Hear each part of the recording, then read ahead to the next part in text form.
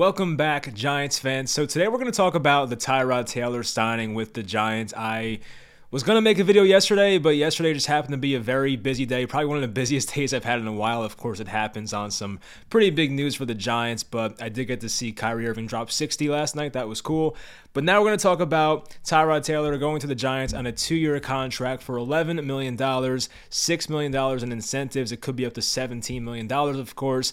So it's not much of a surprise. I mean, the tweets were coming out about the Giants looking for a backup mobile quarterback, and Joe Schoen has said in the past he's going to pay up for a backup quarterback. He thinks it's one of the more important positions out there. He had a quote a couple months ago saying, "I think backup quarterback is one of the more important positions in the league." So with that mindset, it's not really a surprise that the Giants wanted to spend, I don't want to say big, but spend more than I think most teams would for a backup quarterback. Now, my preference was Marcus Mariota here. I mean, I figured Mitch Trubisky was going to be the guy. He goes to the Steelers. Then I figured, I like Marcus Mariota, but maybe he costs too much. They were, I guess, rumored to be in contact with guys like Jacoby Brissett, Case Keenum, and somebody else I'm forgetting now. But Tyrod Taylor was, on that next tier for me. It was Marcus Mariota, Mitch Trubisky, and then a tier below you had Tyrod Taylor. But, Tyrod's a proven veteran in this league. He's been a starter for a few years in Buffalo, and he's fine. He's not going to be great. I think we know what we're getting here, but this is the first time we've had real quarterback competition in New York in a long time. I mean, I guess maybe 2019 if you want to consider that. I don't, but we knew it was Eli's team to start week one. Anyway, but this is a real quarterback competition. Now, I do think Daniel Jones ultimately is the starter week one, unless, his neck is not healed or something like that. But really, it's Daniel Jones' job to lose. But there's different reactions from the fan base about this contract. There's people saying, why the hell would you spend up on a backup quarterback? He's not going to play. And then you have people saying, well, Daniel Jones, we need insurance because he gets injured often, and he has not proven to be a franchise quarterback, so why not get a good backup quarterback? And I see both sides of it. I'm somewhere in the middle. Of course, you don't want to pay a guy a lot of money to ride the bench and hold a clipboard, but at the same time, it is the most important position on the football field, maybe the most important position in all of sports. So I get it from that perspective. I get where Joe Schoen is coming from. And looking at the contract closely, it's not that bad. I try to pay attention to cap hits and when they can get out of the contract. It's a $2.7 million cap hit this first year. Then it's $6.9 next year. So next year is like the big hit. So it's a $6.9 million cap hit in 2023. Dead cap hit of $5.5 million. And that's, the bad part about it. So Tyrod Taylor is most likely, unless he's traded, going to be a Giant for the next 2 years. But it's not a bad situation because I think ultimately most of us realize Daniel Jones is probably not going to be the long-term answer at quarterback for the Giants. So let's say Daniel Jones plays out 2022, which he most likely will. Whether he gets injured or, is decent, not so good, the Giants may move on after this year. And who better to mentor a possible rookie quarterback in 2023, which the Giants may go that route next year, than Tyrod Taylor. So at least the Giants would already have Tyrod Taylor under contract if they were to draft a quarterback in 2 drafts from now in 2023. We've seen Tyrod Taylor be a mentor for Baker Mayfield, who had a good rookie year, Justin Herbert, who had a tremendous rookie year. So we've seen this happen before with Tyrod Taylor. So let's look at Tyrod's recent seasons. Last year he was in Houston. Davis Mills started about half the games for them.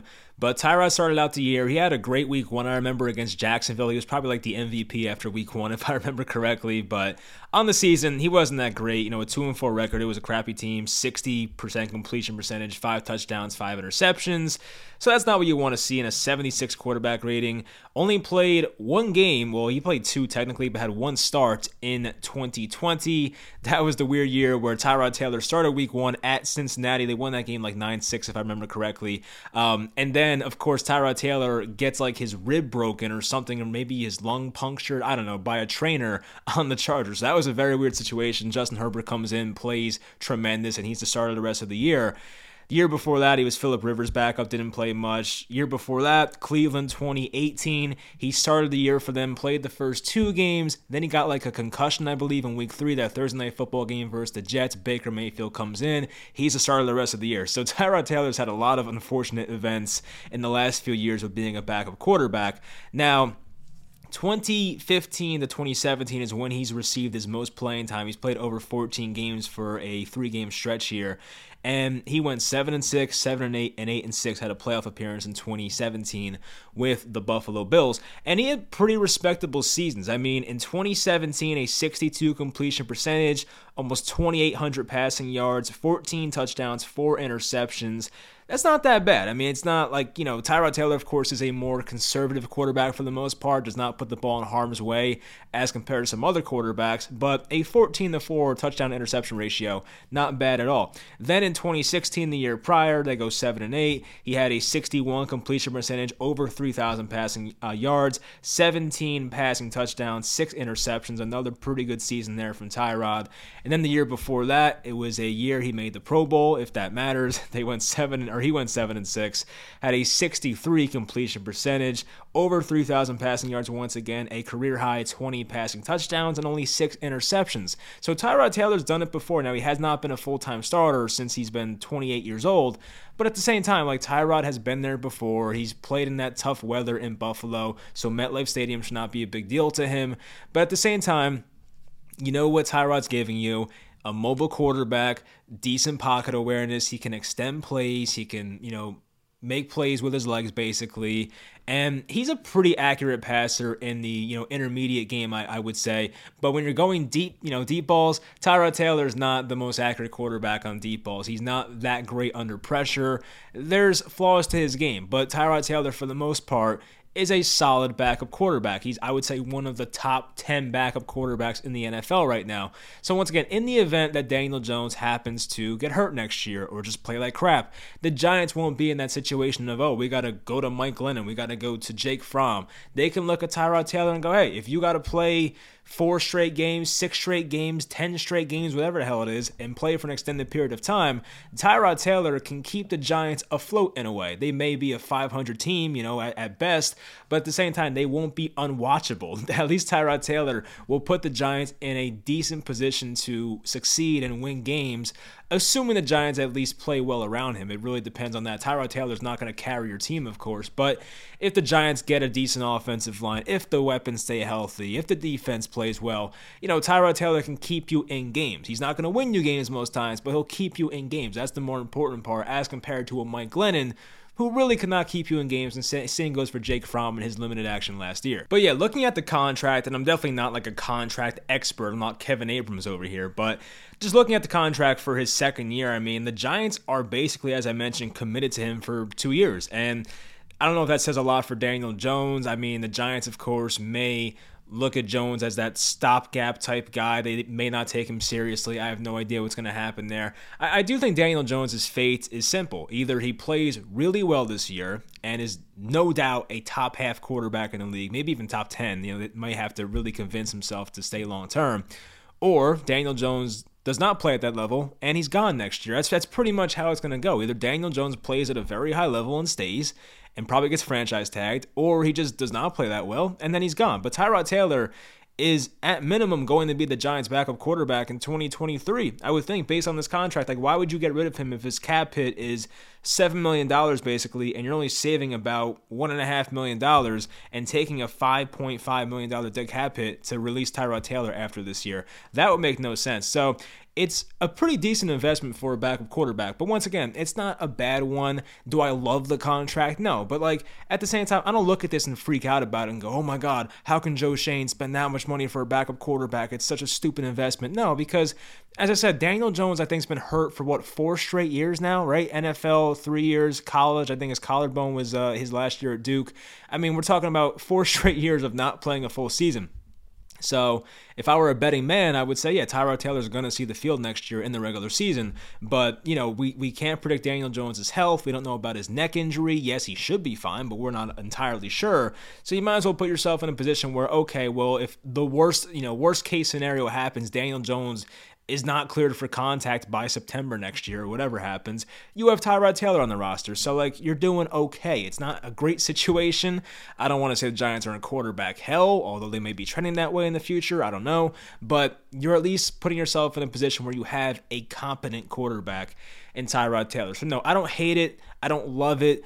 but you're pretty much getting what you're getting from Tyrod Taylor. We pretty much know what we're getting here. I'm going to be interested to see how he does in Brian Daboll's offense. Brian Daboll's offense brought out the best in Josh Allen. Josh Allen and Tyrod Taylor are nowhere near each other in terms of talent, but we saw the crossing routes, the drag routes, how easy that offense was for Josh Allen. Sometimes, an offensive coordinator can work wonders for a quarterback. Look at Pat Shurmur compared to Jason Garrett, how much better Daniel Jones was with Pat Shurmur. Not saying Pat Shurmur was excellent, but he was a lot better than Jason Garrett and definitely played to the strengths of Daniel Jones. So I don't think Daniel Jones' job is in jeopardy or is in a real threat right now. As long as Daniel Jones has a decent camp, a decent preseason, he should be the guy. Because Daniel Jones, at least with Daniel Jones, there's some unknown there. He's 24, 25, 3 years in the NFL, 2 with an awful offensive coordinator, showed promise his rookie year. There's still some stuff unknown about Daniel Jones. Maybe he does stink. I don't know. But there's also a chance where Daniel Jones in this Brian Daboll offense, you're like, oh, well, this guy's actually not that bad. So there's a chance that happens. But Tyrod Taylor, who's been on so many different teams, so many different systems, schemes, and has been in the league for so many years, you're like, oh, all right, we know who Tyrod Taylor is. At least with Daniel Jones, there is that slight unknown of what he might be able to be. And there's some people watching this video that may say, Mike, we know Daniel Jones sucks. Stop trying to say this. But I'm just saying, it's possible. Look, you guys know I'm not high on Daniel Jones, but even I recognize he's been in a very crappy situation in the past couple of years, and maybe, just maybe, he has a really good year with Brian Daboll. I don't know. We'll see what happens there. Anyway, some other news. The Giants re-signed Casey Kreiter, the long snapper. I actually had an opportunity to talk to him on an interview when I was with Empire Sports Media. He was a great guy, so I'm happy to see him back. I don't remember him being bad, so that's a fine re-sign in my opinion. I wanted to briefly touch on the Saquon Barkley stuff. So I mentioned it in the past, of course, and we see the arguments about should the Giants trade Saquon all the time, but to me, it's a pretty simple answer here. I mean, if you can get anything decent for Saquon Barkley, I'm not talking second round pick or even third round pick. I'm at the point where I would take a fourth round pick, and some of you may hate me for saying that, but let me ask you this: what is Saquon Barkley's future with the New York Giants? I just don't see it. I just don't understand, because it's just a lose-lose scenario. Let's say the Giants hold on to Saquon Barkley this year, and he gets injured and decreases his value even more. He walks for nothing, right? A team might give him a decent size contract, but if Saquon Barkley is injured that would be 4 straight years at that point, I highly doubt a team would give Saquon Barkley a ton of money if he can't stay healthy. So that's scenario number 1. Let's say scenario number 2, Saquon Barkley balls out, 1,300 rushing yards, 500 receiving yards, 14 total touchdowns. The guy has a great season.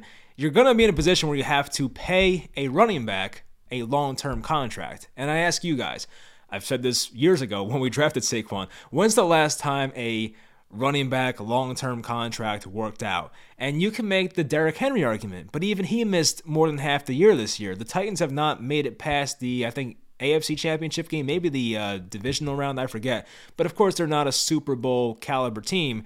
It's just the Christian McCaffrey contract looks bad. The Ezekiel Elliott contract's horrendous. Todd Gurley, Le'Veon Bell. It's like every time you see these running backs get extended, it just does not go well. It's like the writing's on the wall. And I do think these GMs are savvy about it. And Joe Schoen has talked about positional value in the past. And for those who don't know, positional value is basically just valuing other positions over other positions, right?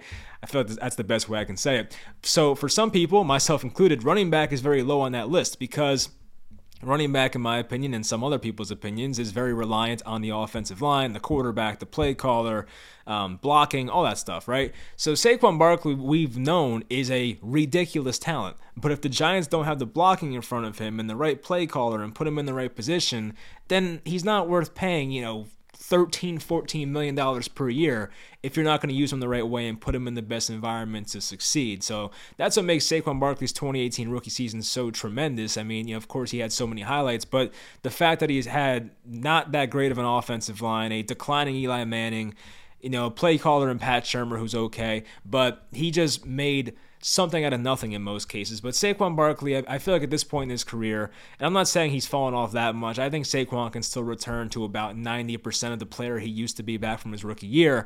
But at this point, he does need a better environment. It's tough to be a great running back when you're running behind guys like, trying to think who we had last year, Will Hernandez, who had a down year, Billy Price, Ben Bredesen, Matt Skura. It's tough to really do anything in that environment as a running back. So for me, I just don't see a scenario where the Giants make out well by keeping Saquon Barkley. And if you trade him right now, I think it clears $7.2 million on the cap. So that would be a good thing, of course. They can sign another impact player somewhere, whether it be a wide receiver, a tight end. They can allocate that $7.2 million and put it to another position group. And we've seen in the past, guys, like if you don't believe me, the Giants' run game with Wayne Gallman, Alfred Morris was fine. The Giants' run game still survived despite Saquon Barkley not being healthy. Remember Devontae Booker last year? Devontae Booker is just, in fantasy football, they call it a jag, which is just a guy.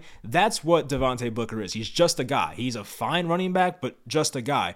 And he outperformed Saquon Barkley on a, touch-by-touch basis or a touch-per-touch basis last year. So that's not a knock on Saquon Barkley. It's just saying, like, Devontae Booker was just some dude we signed in free agency, 28, 29-year-old running back, and he outperformed the second overall pick, Saquon Barkley. And sure, it's not fair. Saquon was hurt last year. I feel like it took him like a month or so to really get back to what he was.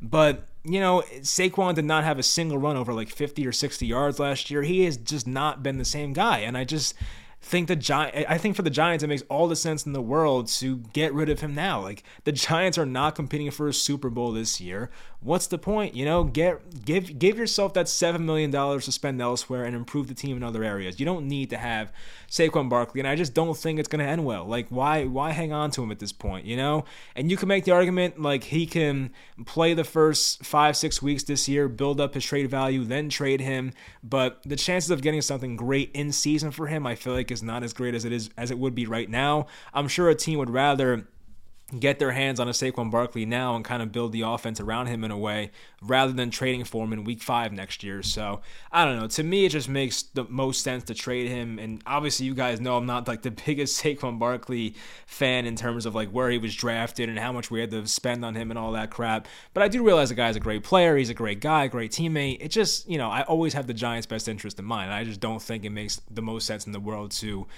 have a long-term commitment to Saquon Barkley if he happens to have a good year in 2022. And I think Joe Schoen knows that as well. So I'm not really mentally worried about it, but I'm just telling you guys for the video's sake, in my opinion, it just makes more sense to move on right now. So that's pretty much going to do it. We talked about Tyrod, talked about Casey Kreider for 5 seconds, talked about the Saquon situation. I'm trying to think of what else there could be out there. I mean, I'm trying to think, like, the Giants, I feel like, don't have that much more money to spend this offseason, and we may add a couple extra depth guys here and there, but we're more focused on the draft right now. And speaking of draft, I definitely have to go watch some draft prospects. I've been so bad on that this year. Like in the past 5-6 drafts, I've been so into it. This year, I'm kind of just like, whatever. Like, I'm just kind of kicking back and I'm like not even focused on watching these prospects. But I definitely want to, watch these guys and formulate my own opinions and kind of share them with you guys. And we'll talk about it because, we have the 5th pick and the 7th pick. I actually wanted to go over this. We have a bunch of picks this year, and I actually took a screenshot of how many picks we have this year. So the Giants have pick 5, pick 7, pick 36 in round 2, pick 67 in round 3, pick 81 in round 3, pick 112 in round 4, pick 147 in round 5, pick 173 in round 5, and pick number 182 in round 6. You can really turn a team around. If they hit big on this draft, which you can't expect to hit on every single pick here, but let's say pick number 5, pick number 7, pick number 36, pick number 81, 112 are all impact players. That's 5 guys right there on rookie contracts that can really set you up for the future. This is a pivotal, very pivotal draft for the Giants, and hopefully Joe Schoen gets it right. We'll find out what happens there. Anyway, that's going to do it. Hopefully you guys enjoyed the video, and I will talk to you guys next time.